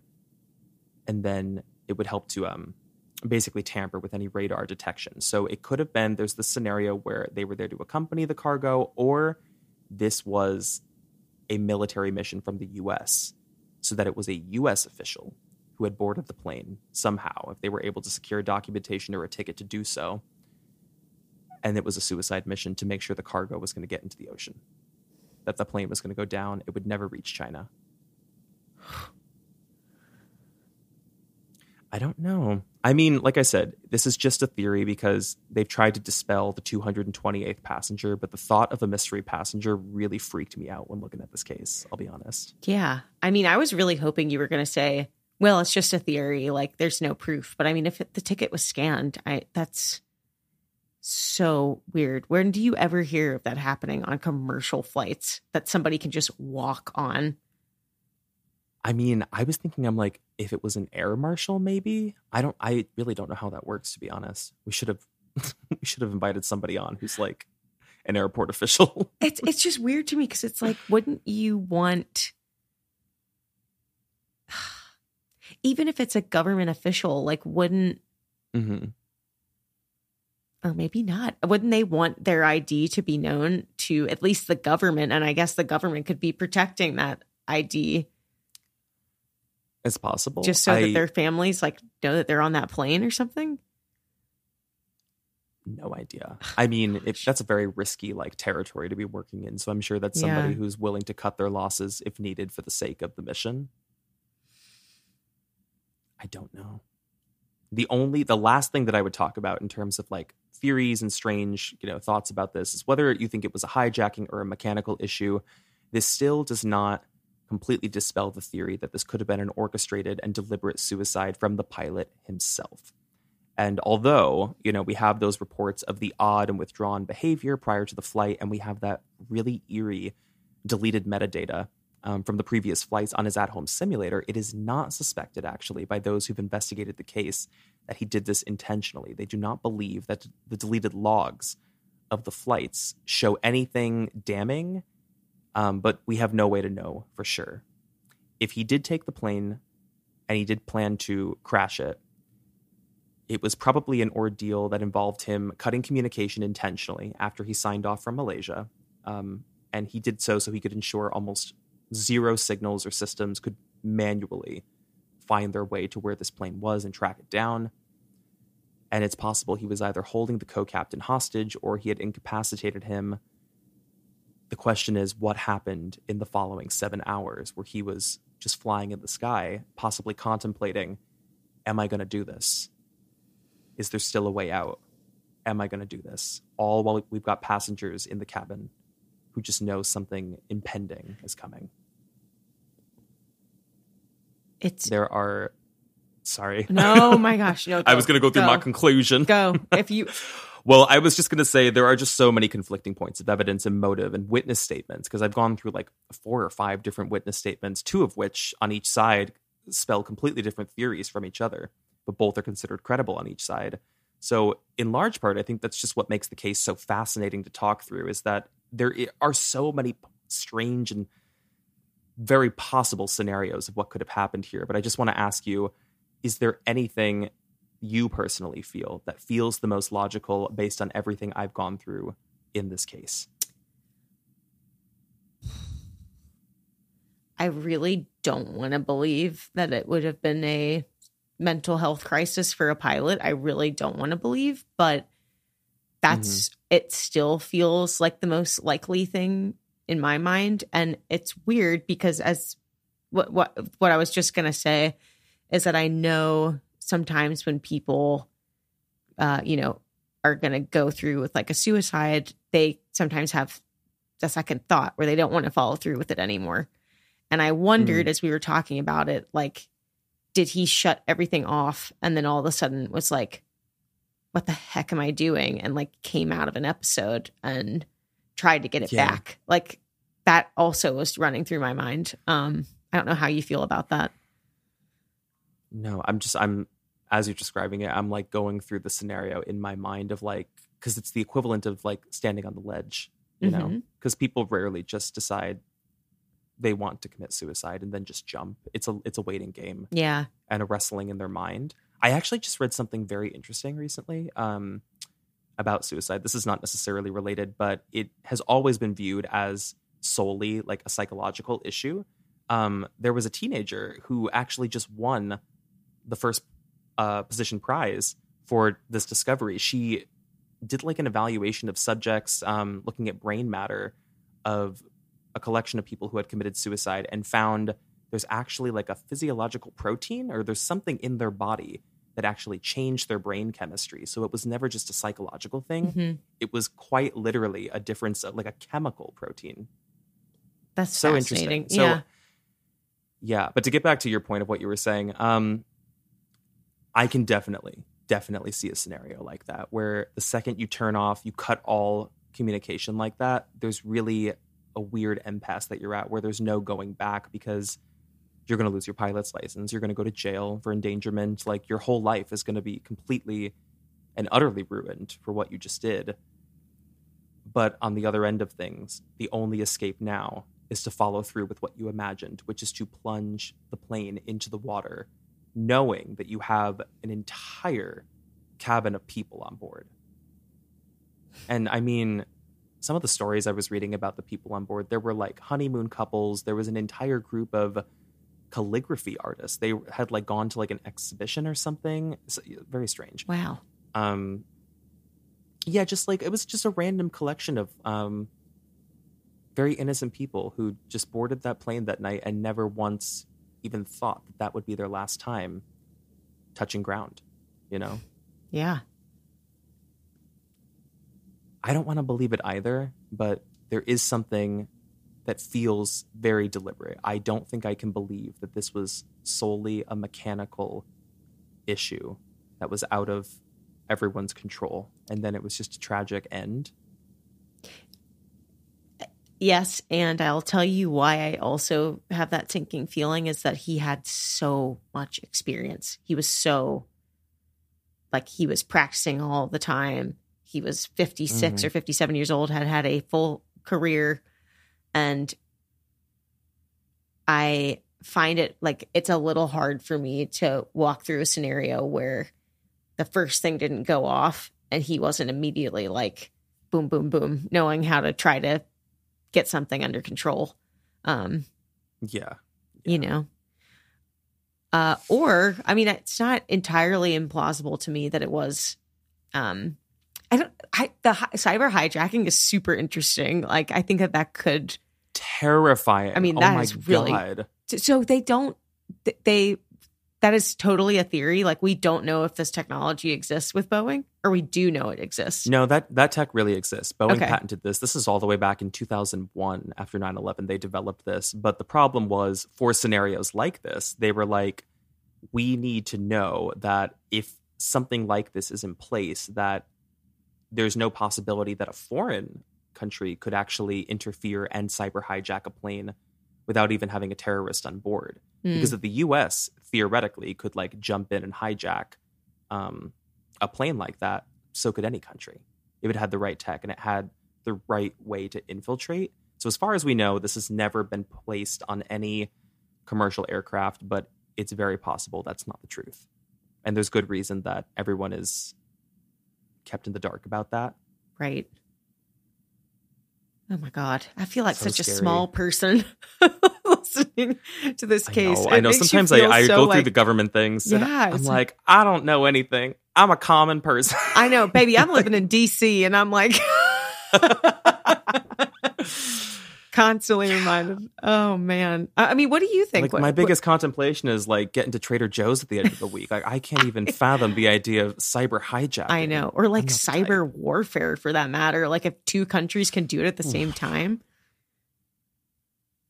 I'll tell you what would really like dismantle an entire country: the internet getting cut out.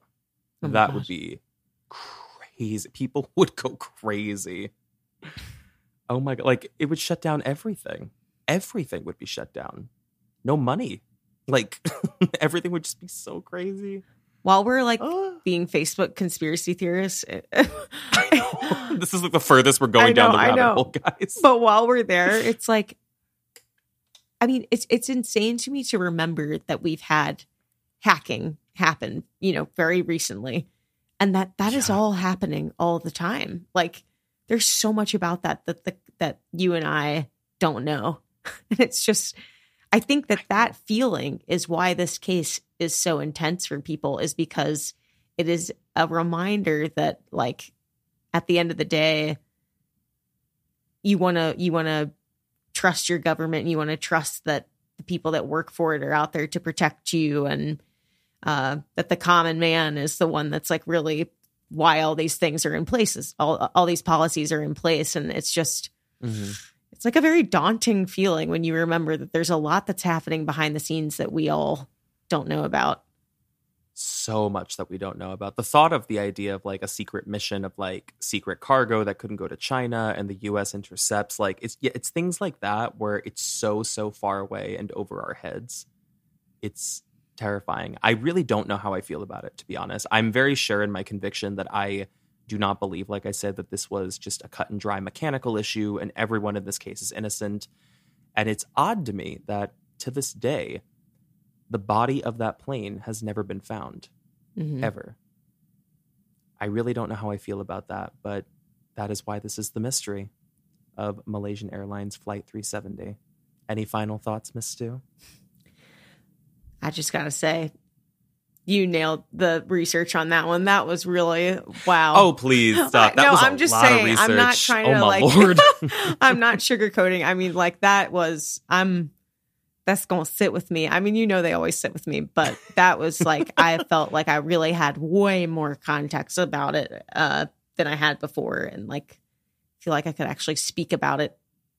I feel like I learned something while researching this, to be honest. I feel so much more educated about just all of the different ways that planes can be tracked and like all of the safety measures and protocols about like, okay, if this system goes down, we've got system 2 and system 3 and system 4. Like, that's wild that there are so many things that can protect people. Mm-hmm.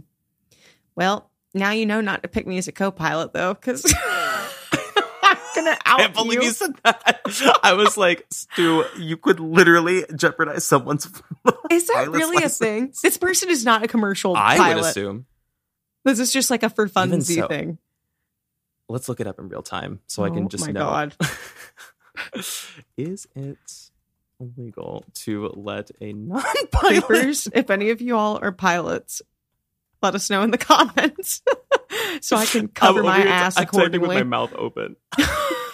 Unlike driving cars, the PIC, I don't know what that is, may allow anyone, including a non-pilot. Oh, okay. A pilot who may not. Wait, who may not legally act as a pilot in command or any other fully qualified pilot fly the airplane or be the sole manipulator. This was such a confusing sentence. So it says may allow.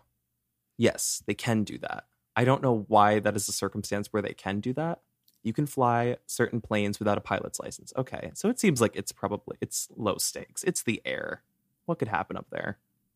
I mean, with me as a co-pilot, a hell of a lot, because as we were doing it, now that I know I'm in the clear, as he said to me, go ahead and, he kind of like didn't even tell me I was flying it at first. And after he told me he was helping me. Also dangerous, but he was in full control, but kind of like, it's almost like when you're driving one of those, like driver's ed cars and the teacher has the That's wheel. kind of what I was imagining. Yeah. Pretty much like, I mean, not like that, but like way more sophisticated. But as I started to like learn how to do it more, I mean, I was like basically about to nosedive us. Like, I was like, please don't let me do this. It's crazy that it was like that sensitive that the second you felt like you were in control, suddenly it was going out of control. Yeah. Well, I mean, it's just like those little tiny planes. I mean, this is like a little propeller plane. Like they're so sensitive to, the slightest little bit of I imagine they're probably change. Even harder actually to fly a commercial aircraft or like a large aircraft, one that has autopilot, obviously. But it's fun. I don't know if you saw this on Reels or not, but there was a trend on TikTok of girls asking their straight boyfriends, because there's a theory going around that all straight men believe, no matter their level of knowledge, that if they were put in the position, they could land a plane. And like these girls ask their boyfriends, they're like, do you think you could land an airplane, like a commercial airplane? And they're like, I mean, am I the last resort? And she's like, yeah, like both pilots are out and like air traffic control has said you have to land the plane. He's like, and they're always like, yeah, I'm like 75% sure I could do it. like not even a second of doubt. And that confidence. And that, my friends, is straight male confidence at its finest. Oh, I wouldn't trust him. But anywho, thank you guys so much for sitting through this heap of research. This was a very, very lengthy case. I'm amazed that I got through as much as I did, because I was like, I'm going to tap out at a certain point. But that is it. That is the missing Flight 370 of Malaysian Airlines, one of the greatest mysteries since 2014. And now you got to go solve the other greatest mystery, which is, where did the cargo that was delivered to your address? Where the hell is that thing? Oh my God. I was just wondering, I was like, was that even included in the episode? It was. It was. My missing package. I'm going to go find that. I'm going to have to knock on some doors and shake some people down. I'm so sorry. The last thing I wanted you to have to do. I think it'll be fine. If anything, it'll be a story I can tell next week. And Creepers, we will catch you on next week's episode on Friday. For now, Stu and I will say goodbye. Bye, Creepers. Fare thee well.